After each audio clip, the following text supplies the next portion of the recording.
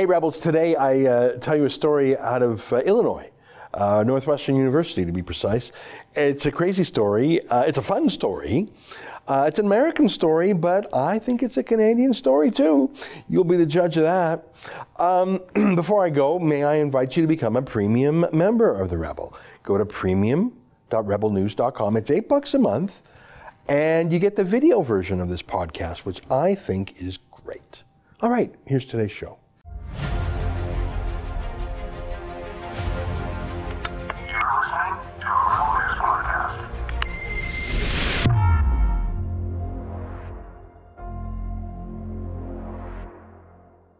Tonight, I want to show you the state of journalism in 2019. No, it's worse than you think.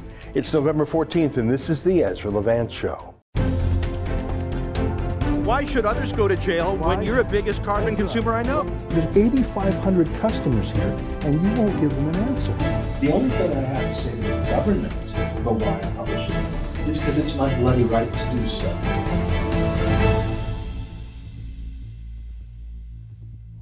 Do you know the name Jeff Sessions? He used to be a U.S. Senator, really one of the first to endorse Donald Trump in the Republican primaries a few years back. That really helped Trump. It was a sign that someone in the establishment took him seriously and that someone with strong conservative bona fides believed Trump was a conservative. You have to remember, back in 2015 especially, most Republicans took Trump as if not a joke, just a lighthearted, also ran maybe some sort of performance art, something unserious. No one could believe that it could happen, especially in those early days. There was, more than a dozen candidates. And people thought maybe he was even un-Republican. But Jeff Sessions and his early endorsement was a significant counterpoint to that, and Trump rewarded Sessions by appointing him Attorney General, where he served for 18 months. He took a hard line on some issues, very conservative. For example, Jeff Sessions really opposed so-called sanctuary cities, where local politicians just declare they won't enforce immigration laws, even against violent criminals. Anyways, Sessions served. Trump grew tired of him and sacked him, and wouldn't you know it, now Sessions is looking to get back into the Alabama Senate. I sort of like this campaign ad. Jeff Sessions here. I approved this ad when I left President Trump's cabinet. Did I write a tell-all book? No. Did I go on CNN and attack the president? Nope. Have I said a cross word about our president? Not one time. And I'll tell you why. First, that would be dishonorable. I was there to serve his agenda, not mine. Second, the president's doing a great job for America and Alabama, and he has my strong support. Trump is being mean to Sessions, to use a word, but I thought that was a pretty high-minded response by Sessions. I don't know if he'll win. I don't think he's Trump's favorite, but there it is. Anyways, whatever you think of Jeff Sessions, he's a man of consequence. He's former Attorney General of his own state, former U.S. Attorney. He was a senator in Washington for a decade, then Trump's Attorney General. Or maybe you think he's a footnote, but the Republican Student Club at a university in Illinois called Northwestern University, they thought Sessions was interesting enough to invite to campus to give a speech. And if you don't think so, don't go. Or go and protest, whatever, I don't know. Of course, as usual, the left on campus had a freak out. Here are some details about their reaction as published by the student newspaper called The Daily Northwestern. Over 150 students protested the event, some holding signs and others chanting F-U-C-K Sessions. Protesters also stormed the back entrance to Lutkin and attempted to enter the hall by climbing through windows and opening doors. University police officers followed students into Lutkin, knocking some protesters to the ground and pushing others out. And here's the university's president, Morton Shapiro, as reported in the newspaper. Unlike other colleges, Northwestern University PD prevented the protests from fully disrupting Sessions' speech effectively, Shapiro said, quote, The police force showed tremendous restraint and professionalism to make sure that people couldn't rush in, he said. I wish it could have gone better. We have a responsibility for a speaker. I'm not a fan of the former Attorney General, but he's not going to get hurt at my campus. Although some universities grant amnesty to student protesters, Shapiro emphasized that Northwestern has no such policy. He said NU makes the rules of engagement very clear. You can protest, you can't hurt anybody, and you can't shut down speech, and if you do, you're going to face the consequences. I think that's much more enlightened than many other universities where they cave in to the cancelers and the deplatformers and the violent thugs. I sort of like that guy, just based on what I read here. Now, of course, the student government at Northwestern is as awful as you'd imagine. Hardcore left-wing, of course, grievance mongers. Here's a story in the Northwestern. ASG introduces resolution following Sessions protests to support students of marginalized identities. Let me read this from the student paper. In response to student protests against former U.S. Attorney General Jeff Sessions' speech at Northwestern, the Associated Student Government introduced an emergency resolution during its November 6th session to provide students with more time and resources. The resolution, which passed 28-2 with 2 abstention votes, called on the university to reconsider attendance policies for students who hold marginalized identities and may have been impacted by the protests, the legislation states. It also seeks to expand comprehensive counseling and the Center for Awareness, Response, and Education. As in, if you're a minority and Jeff Sessions hurt your feelings, you get special grief counselors, more time to do your homework, and I'm up-talking all of those sentences, because I'm sure that's how it was spoken at the university student government, whose graduates will go on to be part of the real student government, real government, grown-up government, soon enough. Where do you think AOC came from? Okay, what flavor popcorn? This is just normal butter popcorn, but I have a secret. I put ground pepper over my popcorn, and it adds a little like savory dimension. It just makes, like Pop Secret, but gourmet. Anyways, so I didn't mention that Northwestern has what is regarded as one of the United States' leading journalism schools. It's true. Which is why they also have a daily student newspaper. So this isn't just a hobby or an extracurricular, this Northwestern, Daily Northwestern paper I've been quoting from. It's training for baby journalists. Here's one of their student reporters covering Jeff Sessions' speech, or more accurately, covering the protests outside.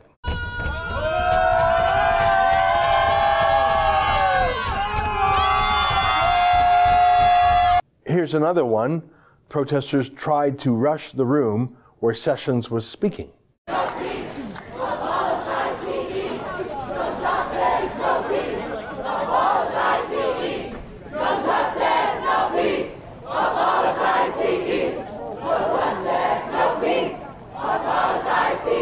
Okay, here's the report on the protests in the newspaper. Really nothing about the speech itself.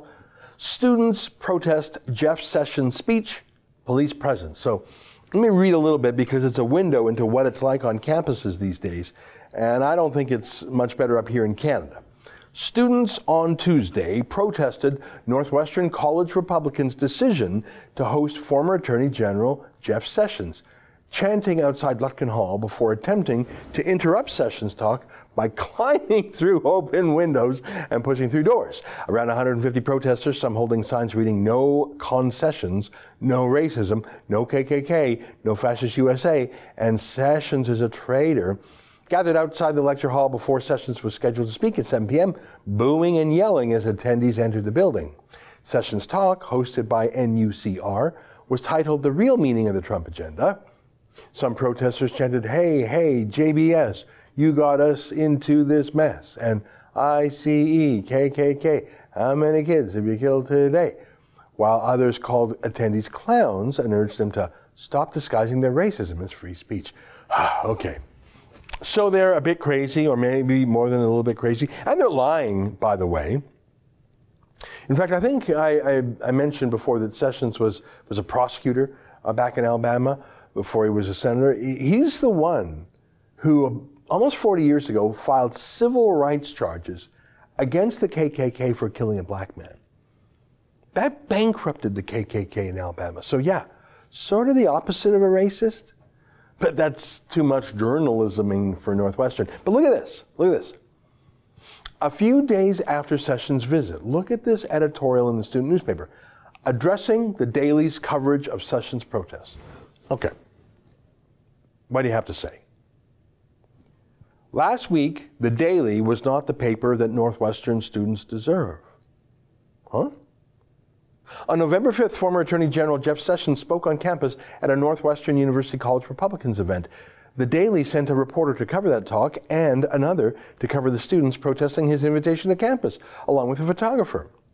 We recognize that we contributed to the harm students experienced, and we wanted to apologize for and address the mistakes that we made that night, along with how we plan to move forward. I'm sorry, I just read it. What? You were reporters. You contributed to the harm. You ran a story that was pretty much 100% in support of the protesters and against Sessions, by the way. What on earth do you mean? Well, I'll read some more. One area of our reporting that harmed many students was our photo coverage of the event. Some protesters found the photos posted to reporters' Twitter accounts re-traumatizing and invasive. Those photos have since been taken down. Sorry, guys. On one hand, as the paper of record for Northwestern, we want to ensure students, administrators, and alumni understand the gravity of the events that took place Tuesday night. However, we decided to prioritize the trust and safety of students who were photographed. We feel that covering traumatic events requires a different response than many other stories. While our goal is to document history and spread information, nothing is more important than ensuring that our fellow students feel safe. And in situations like this, that they are benefiting from coverage rather than being harmed actively harmed by it. We failed to do that last week, and we could not be more sorry. Really? You couldn't be more sorry. This is the sorriest you could ever be in the whole world. You know, that whole safe spaces thing, that whole triggering thing, I think that was just supposed to be a meme or like a joke or sarcasm. It's not unsafe to take photos of protesters. That's actually why protesters protest. It's why people bring signs to protest and have those rhyming chants. They want to spread a message to the public. It's why they're in public. But get this. Some students also voiced concern about the methods that Daily staffers use to reach out to them. Oh, okay, this has got to be really bad. Some of our staff members who were covering the event used Northwestern's directory to obtain phone numbers for students beforehand and texted them to ask if they'd be willing to be interviewed. Okay, so where's the bad part? We recognize being contacted like this is an invasion of privacy, and we've spoken with those reporters, along with our entire staff, about the correct way to reach out to students for stories. So don't use phones, or is it don't use phone books? So you're saying journalists politely contacting people whose names are in a public phone directory, asking nicely in advance if they would like to be interviewed, that's actually journalism. Now, sometimes the answer to such a journalist inquiry is no, or even to say no very rudely. Hell no. Okay, well, that's part of journalism too, but to apologize for that? That's an extremely long and boring op-ed by Northwestern, the Daily Northwestern. And I keep thinking, this is satire, right? This is like The Onion or the Babylon Bee or some joke. No. Unfortunately, the Daily Northwestern, let me read some more. Ultimately, the Daily failed to consider our impact in our reporting surrounding Jeff Sessions. We know we hurt students that night, especially those who identify with marginalized groups. According to the Society of Professional Journalists Code of Ethics, ethical journalism treats sources, subjects, colleagues, and members of the public as human beings deserving of respect. So you're apologizing because by telling people what happened in the world, you have hurt their feelings and they feel disrespected. You know, maybe you did hurt their feelings. Could be. But if you care about that, you are in the wrong profession. You should be in the bubble wrap business, or the noise-canceling earphones business, or, I don't know, social work, or vacation getaways, or something where people can avoid bad things. Anything, really. Anything other than journalism. Except that this is journalism by student journalists at one of the leading journalism schools in America, so they say. And these baby reporters are all about to graduate and go work in real newspapers and radio stations and TV stations and websites around America, which is reason 14 million why you can never trust the mainstream media. It's just sad, too. Don't you think? Stay with us for more.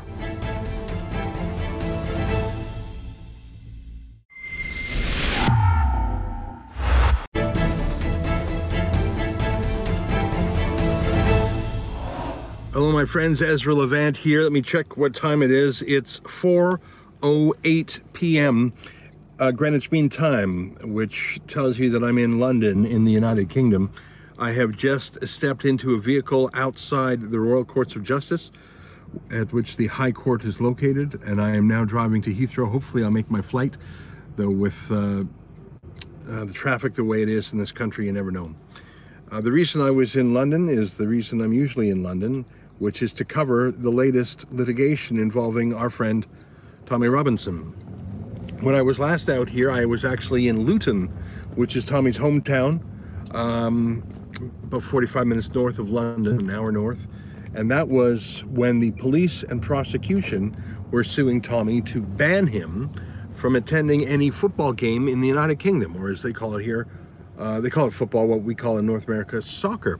I thought that was a bizarre case. It was the Crown Prosecution Service, it was the police, it was literally the state deciding that Tommy Robinson was the most dangerous person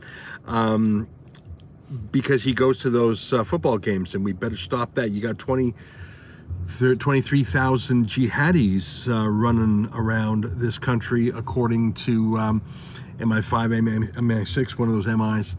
But Tommy Robinson going to football games was what they were prosecuting for. That's what I was doing in Luton about a month ago. But a couple of days ago, Tommy Robinson called me up and said, Ez, I've got this civil litigation against me at the High Court. It's a defamation case where a young Syrian migrant who's a student purportedly attacked a British girl at school. So it's a little bit bumpy, so the camera's jiggling around. So Tommy reported on this, as he says he took the other side of the story. And the kid, his name is Jamal, sued Tommy for defamation. And that's what we were in court for today, but we weren't here for a substantive hearing. We didn't actually get into the substance of the case. We didn't hear any witnesses. There was no testimony. What it was instead was the lawyers, they talked about one of the issues regarding the witnesses for about 10 minutes, but then for about an hour and a half, the lawyers talked with each other and with the judge about their fees. I've never seen anything like it in my life. I'm a former lawyer myself, and of course I've been involved in litigation, both giving and receiving in North America and even in other countries, but I have never seen a thing like I saw today.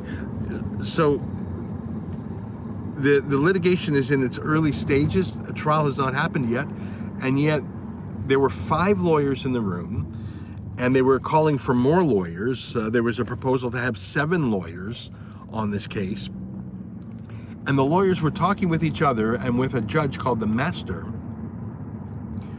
about what their fees would be, and they were haggling. So it was basically Tommy and even Jamal, they really weren't the subject of the conversation today. It was about the lawyers making sure they got well paid. It was about 10 minutes about the case. So we were all in this little office of this kind of a judge called a Master. And it was very small and very intimate. It was really a big desk, and the senior lawyers were right up against the desk across from the judge, and then there was another row of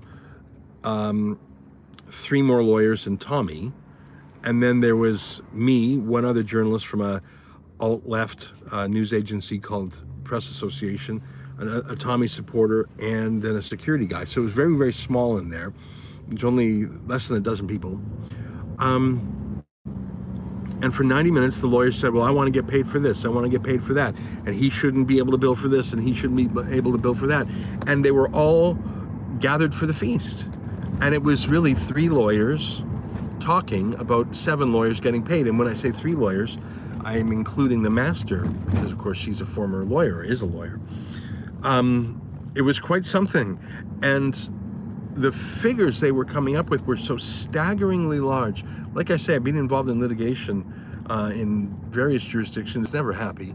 But there were so many numbers thrown out, but the final number that the master approved for the plaintiffs, I don't remember it in pounds. I converted it immediately to Canadian dollars because that's what I understand. It was 580,000 Canadian dollars. I tweeted it, so forgive me if I'm not 100% accurate here. There were so many numbers thrown out. You can check my Twitter feed, which is twitter.com/Ezra Levant, for the exactitudes.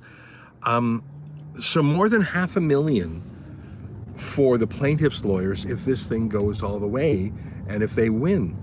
I can assure you, although I shouldn't say that now because this is making me question what I thought I knew about the British legal system, that Jamal will not get that amount of money if he wins. And I don't know if he'll win at all. But this is a feast for lawyers. There were 5 lawyers in the room, and there was a suggestion that there ought to be 7 lawyers at trial. And I guess that's just how it is. The barrister is the one who argues in the court, and the solicitor is the one who does the groundwork. In Canada and the United States, there is no distinction. You're a lawyer, just a lawyer. You do all sorts of work. I can see now why they have that split profession, so they can have more people milking the cow, so they can have more piggies at the trough.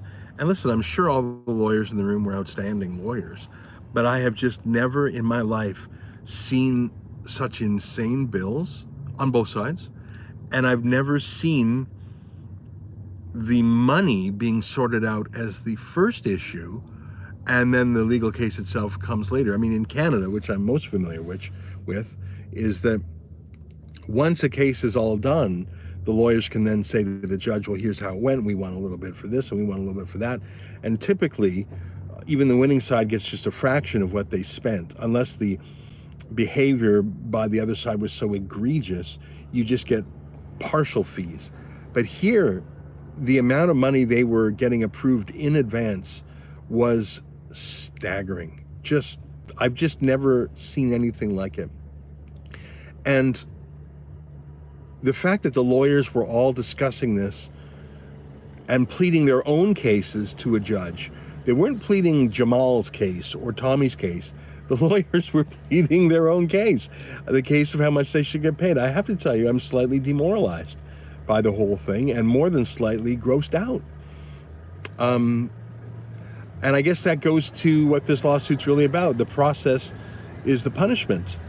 This defamation case is not about a young Syrian migrant whose reputation was harmed. I don't believe that's what this case is about. I believe it's about throwing anything at Tommy and seeing what'll stick. I mean, Tommy's not a threat to the football games either, but they're prosecuting him there. They'll throw literally anything they can at him. And when I say they, I mean the establishment or this plaintiff's law firm. It's just incredible. So it was about just slightly less than a 2-hour hearing today. There was a 10 or 15 minute break where the master went through things. The final result was her coming up with those dollar figures. But like I say, we didn't even get into any of the substance.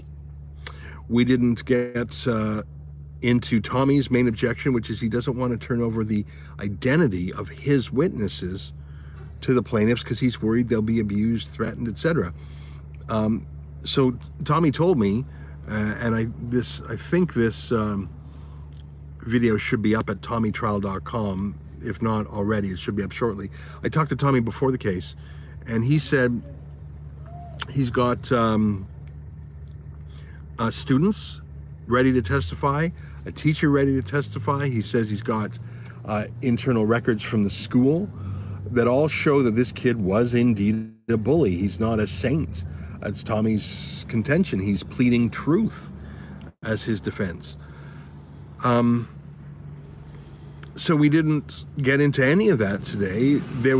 For maybe 10 minutes, they talked about the fact that therefore Tommy wants his witnesses to be kept confidential from the plaintiffs, not from the judge. The judge will obviously be able to know who they are, etc.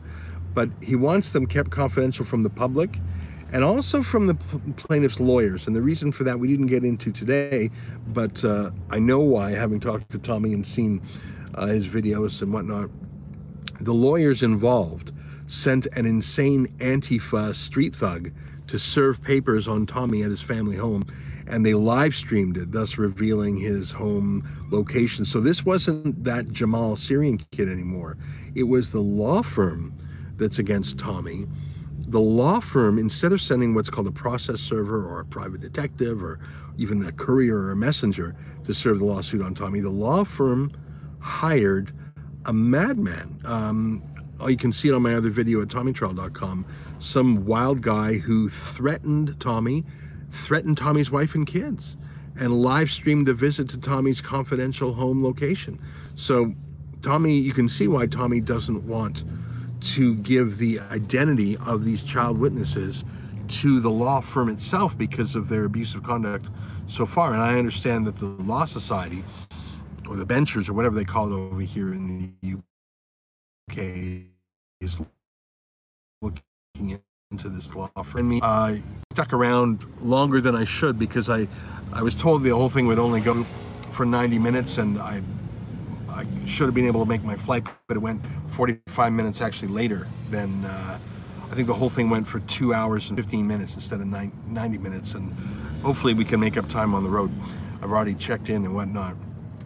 So, and I see, just as we're here, Tommy just sent me a voice message, which I obviously can't listen to on the same phone as I'm doing this live stream. I talked to Tommy a bit about it. I won't get into the confidential nature of our discussions, but he obviously agrees that this is lawfare. The process is the punishment, and they're just throwing anything at him, including the kitchen sink, seeing what'll stick. As I say, there was only one other reporter in the room, a reporter for an extremist news agency called Press Association. They probably wouldn't call themselves extremists. They probably call themselves mainstream, and maybe they are on some issues, but I've seen their misconduct on Tommy reportage, so frankly I don't believe a word they say. I mean, it was a pretty bland and boring hearing. It wasn't even a hearing today, it was a meeting, really. So I'm not even sure how it could be mischaracterized, but if they can find a way, I'm sure they will. Anyways, that's my report. I think I'll sign off because I'm going to check to see what that message from Tommy was. It might just be him saying goodbye, because I did have to leave hastily. If there's something really newsworthy, I'll strike up another live stream and tell you. But otherwise, let me conclude my report by saying I'm very disappointed, not in the substance of this case, which was not moved forward 1 inch today. I'm very disappointed in the truth about the British legal system, where the lawyers come first. The lawyers get paid first. The most important thing to the lawyers is getting paid, and lawyers on both sides.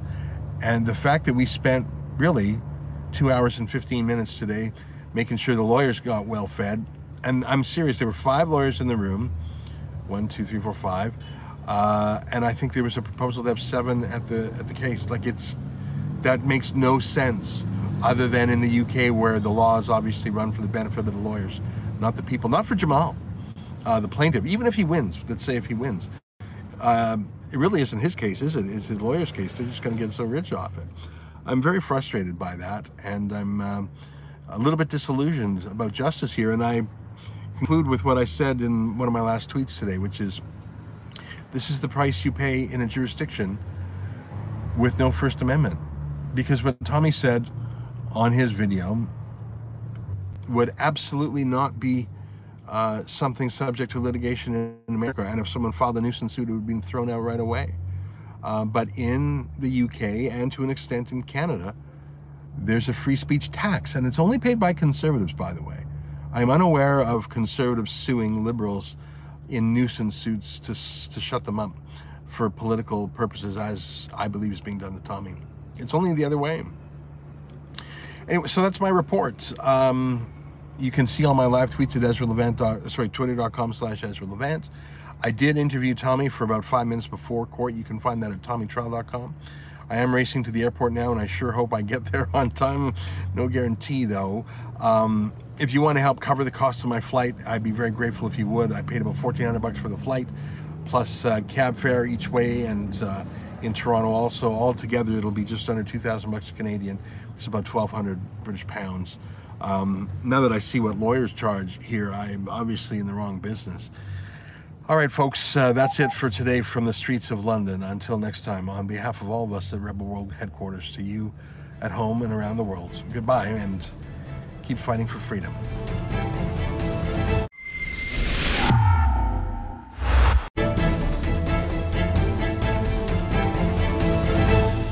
What do you think of that crazy story out of Northwestern University?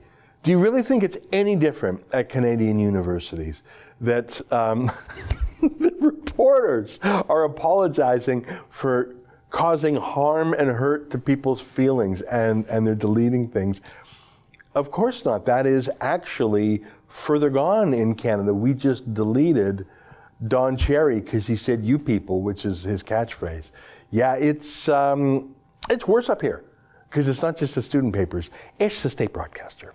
All right, that's our show for today. Until next time, on behalf of us here at Rebel World Headquarters, good night. Keep fighting for freedom.